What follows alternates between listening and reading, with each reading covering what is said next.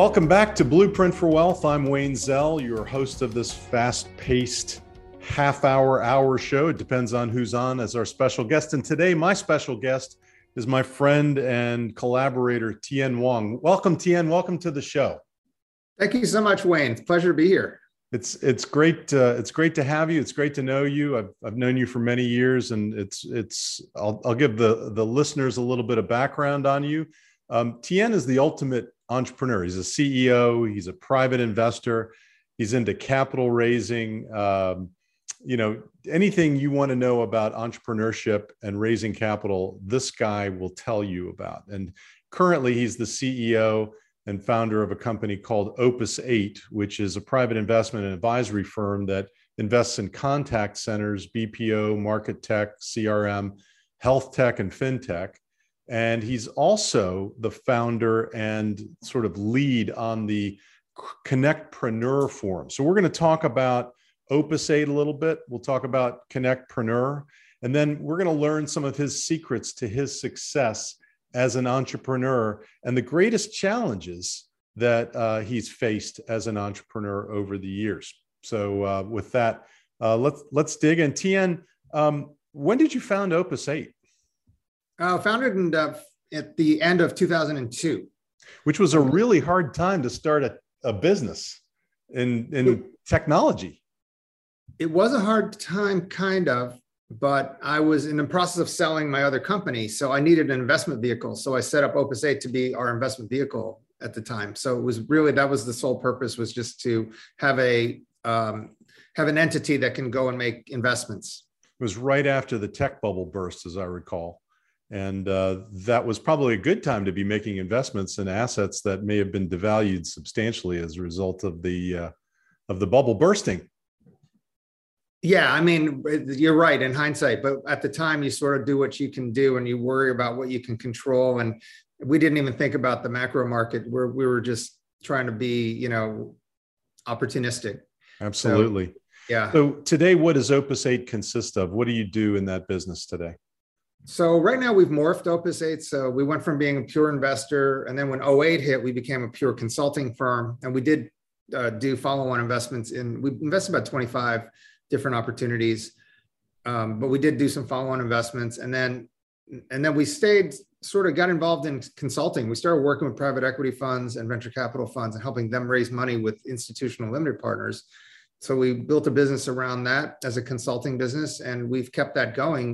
Now we raise money for alternative investment managers, and we also raise money for high quality companies. And we've built a pretty tremendous network of over 3,000 accredited high net worth private investors, family offices, institutional VC partners, and others that invest in companies and funds that we bring to them. And we're not a registered broker dealer. We convene these private events, and that's gone pretty well. And Opus8 also organizes the CONNECTpreneur series. And the third thing we're doing, the most important, is that we are in the process of acquiring BPO and call center assets right now and using that as a platform to continue growing, because between my partners and myself, that's our background. So we see a lot of opportunity in that space over the next 5 to 10 years, and that's where we're sort of focusing. I know what call centers are, but what's BPO? Well, call centers are a subset of BPO. BPO stands for business process outsourcing. So any sort of back office functions that you might be outsourcing, such as transcriptions, translations, data processing, processing calls. So yeah, that's what we mean by BPO. Do you have investments overseas, or are you bringing overseas investors to the US to invest in assets here? Both. We have a big network of international high net worth individuals and family offices, as well as international institutional limited partners. But in terms of our acquisition strategy, because BPO and call center has now an acceptable, use of outsourcing and offshoring, we have a lot of the companies we're looking at have operations overseas. So let's talk about CONNECTpreneur, because that is a phenomenon, really. It started out, you said to me before we started recording, that you were really trying to promote the companies that you were thinking about investing in or that you were investing in. How did it morph into what it is today, and what is it doing today? And What's your vision for CONNECTpreneur? Yeah, so CONNECTpreneur started, this is our 11th year. So we started it as a way to promote two technology companies that we had a majority interest in. So it was, we would do these series of CEO breakfasts and CEO lunches every quarter. And we did a set for one company, we did another set for the other company. And then somebody said to me, well, why are you doing that? Just consolidate, just have one big event with more people, more CEOs. And the one thing we knew about the CEOs we discovered was, we had them come together for networking and also to hear us pitch. But we found they stayed for like an hour afterwards, just hanging out, talking to each other. And the light bulb went off. It's like, these guys really like being with each other. And myself as a CEO, I'm like, yeah, I get it. I want to, it's lonely at the top. When you're running a business, it's, you don't get to hang out with peers very often. So that's what we did with CONNECTpreneur. We're like, why don't we get these investors in the room and we'll get some CEOs in the room and it'll be like a business fest, Okay. And then the service providers that want to come, they want to be there because they want the CEOs as clients. Yeah. Yeah. Target rich environment, wealth managers. So we got all these sponsors and we limited, the service providers at the time when we started, and we were solely in Northern Virginia. And then Montgomery County, Maryland called us. They said, come to Bethesda. So they made it palatable for us to go to Bethesda. So we started expanding to Bethesda. We expanded to Baltimore, Columbia, Maryland, then DC and Arlington. So we were doing about 8 events a year in person. And, we started with small 140 people at the Tower Club. And then, we're now doing 600 people or so before the pandemic at our events. Where do you host these events? Where are the events hosted if they're not virtual? Well, we were doing them in person. So we were doing them at the Fairview Park Marriott, different hotels and venues, the Bethesda Hyatt, Johns Hopkins University. We did one at GW, Marymount University Business School, the Tower Club. Capital One has their world headquarters, that huge atrium. Absolutely. Yeah. So how do you decide who is a qualified candidate to present at CONNECTpreneur? We have an investment committee. So we review all the submissions of people that want to present.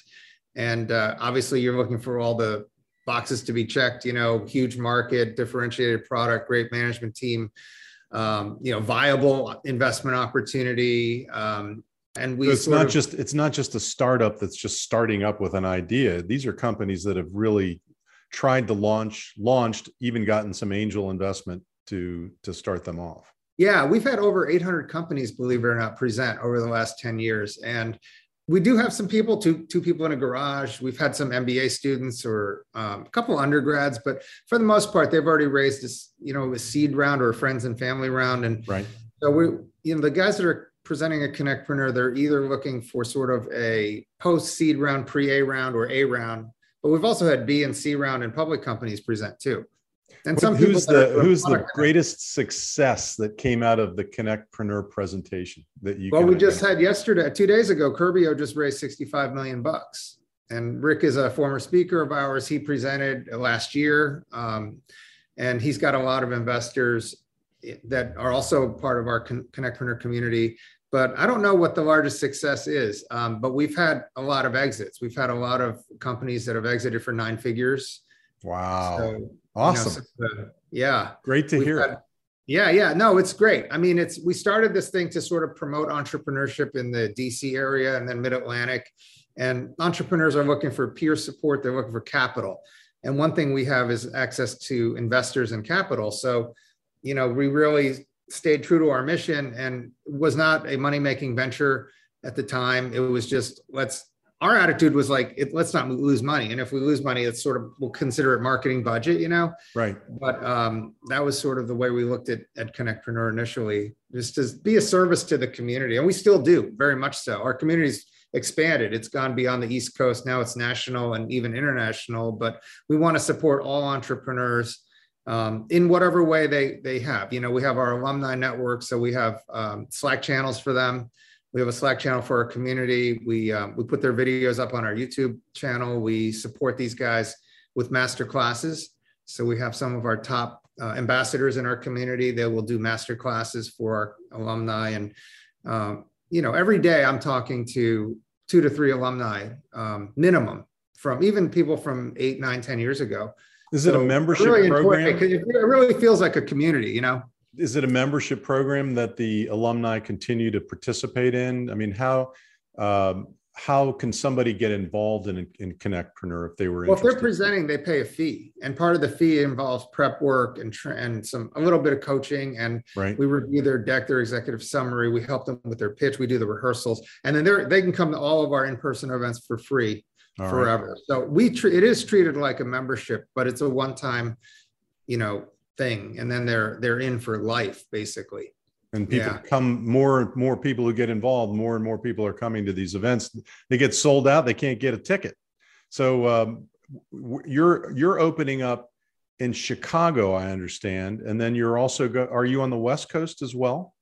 No, not yet. Our target markets are Atlanta, New York, New Jersey, Boston, and Chicago. Okay. We're hoping to expand into those markets by next year. And then Kansas City, Denver, LA are on the docket for the following year. Slowly making the exodus towards the West Coast. Yeah. Well, we've got a lot of people in the Valley and in LA who. I was going to say, that to me is, you can't miss it. If you go out there, there's going to be an entrepreneur. It's like shooting fish in a barrel or something like that. What's your vision for CONNECTpreneur? Where do you think this is headed?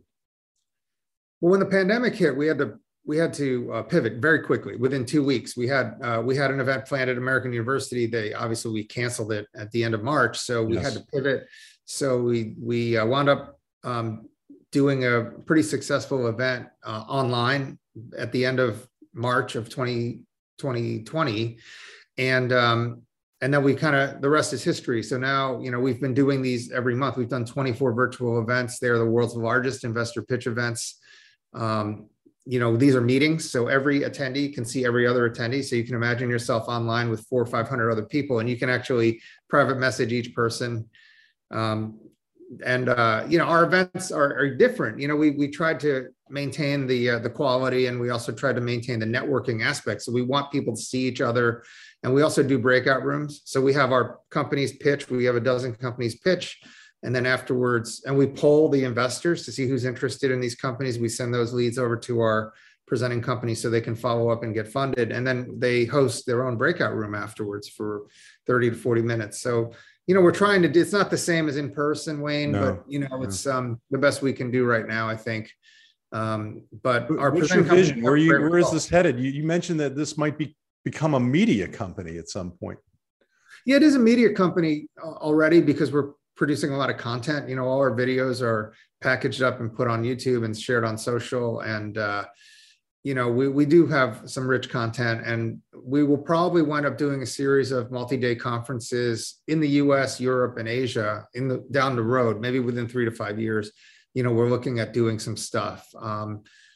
We have 800 alumni. We're adding to that all the time. We have 3,000 friendly investors that regularly come to all of our events. And then we have 90 something thousand in our community total. So, and a lot of people are global. So depending on the markets that need us and where we can find great partners, where we can be of service, that's sort of our main driver, is how can we help?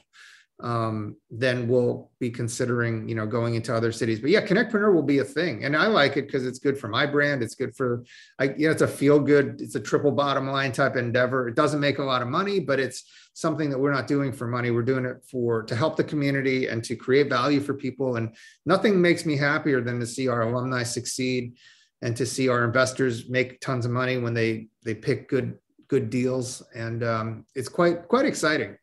What if you were advising young entrepreneurs who want to do what you've done or try to emulate your success? What is the secret to your success?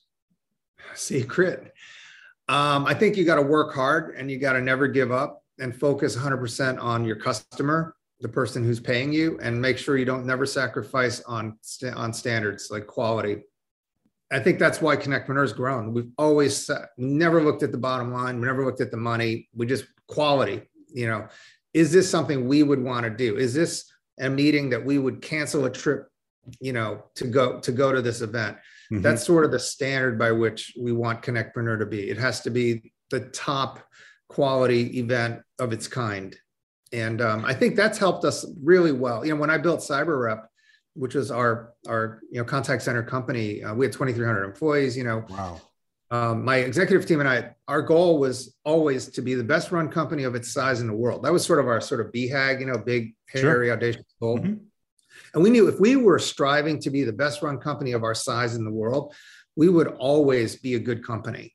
So we were private equity backed. Our private equity investors would tell us that our company reported better than some of their public companies. So I think that really means a lot. If you're able to focus on being the best and not the biggest, then you'll be pretty successful, so whatever it is, for young kids, I would just say, listen, life is short. I feel like I was in college yesterday, and I do have one kid in college and a couple out of college. And I'll tell you, the one thing is life is short. So pursue something that you love. If you don't love it, get out, just make sure you love it. Liking it is not good enough because you're going to be spending all this time and energy doing something. You may as well do something that you really, really, really enjoy, that you can't wait to get out of bed to do. And everything else is really a waste of time. Work hard, do the best you can, go for the highest quality, and do something you love. And success will follow. Spoken by a true expert.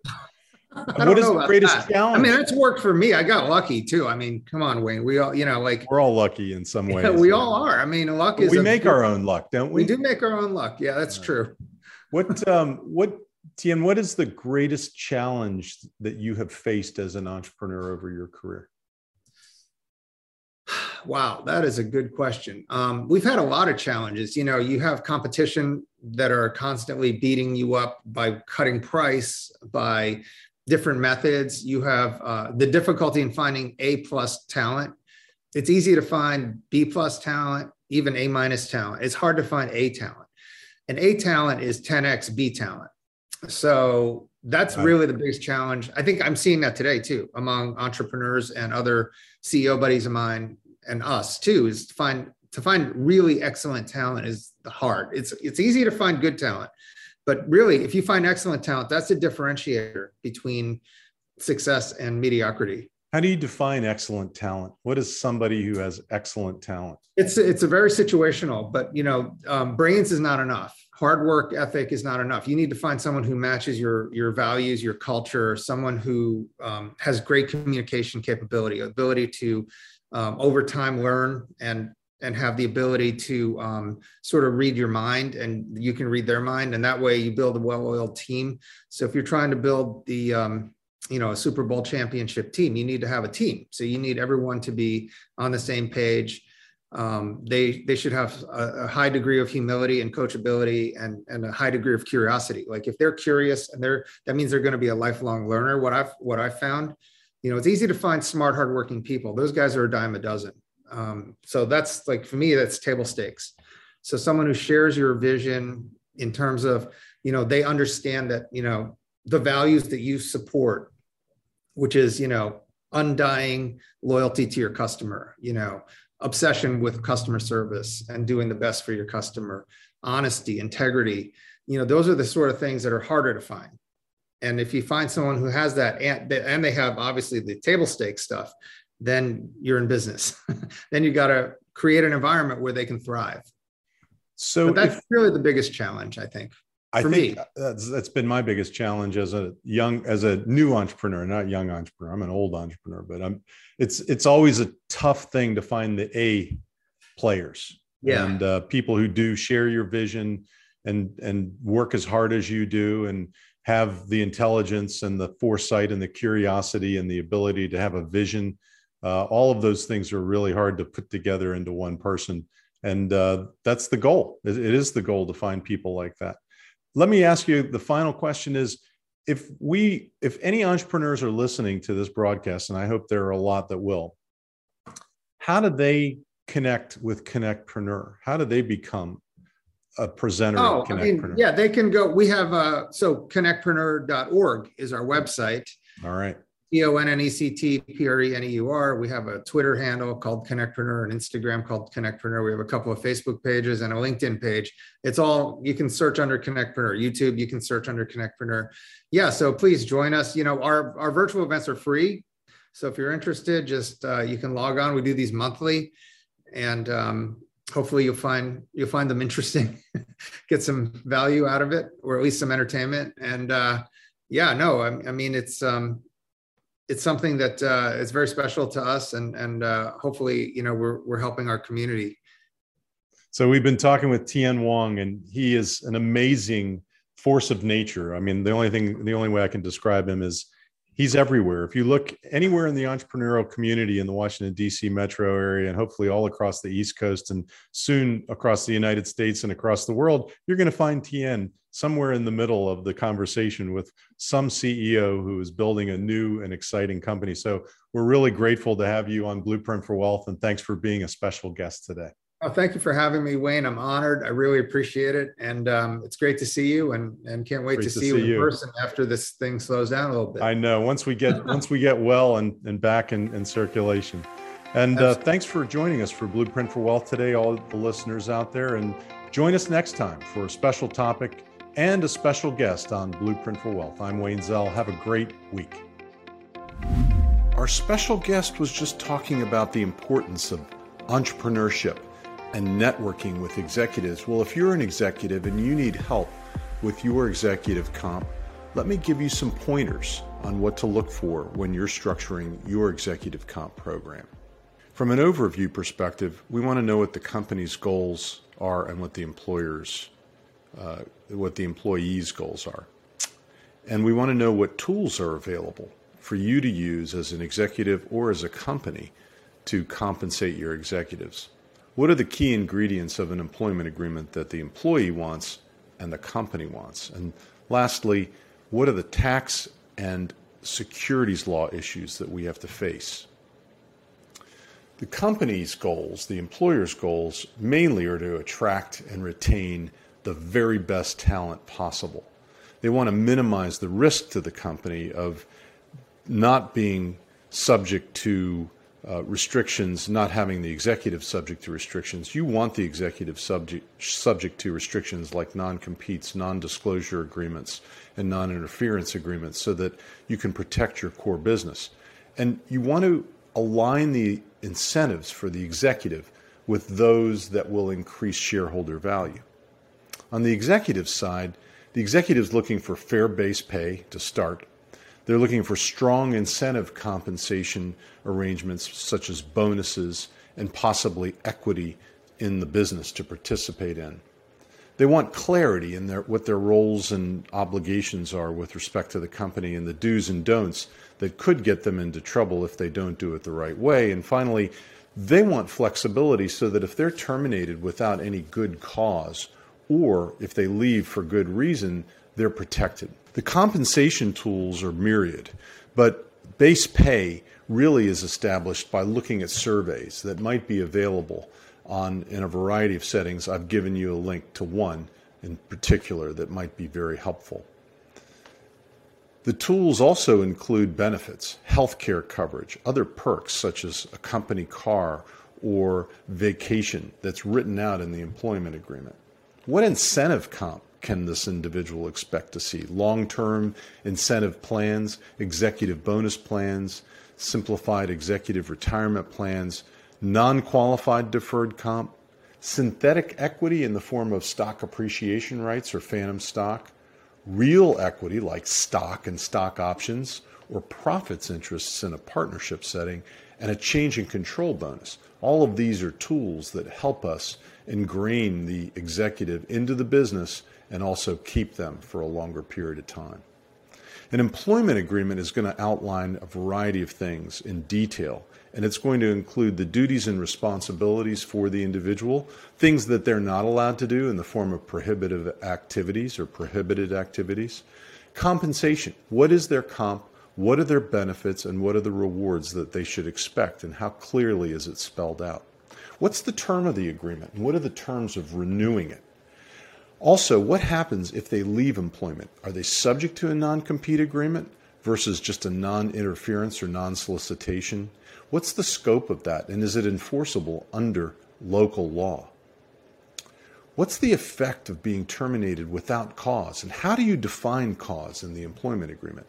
probably one of the most heavily negotiated provisions, relates to these provisions that encompass when an individual is compensated if they leave employment or not. If they leave because they're terminated with cause, they should expect a lot less than if they leave because they're terminated without cause.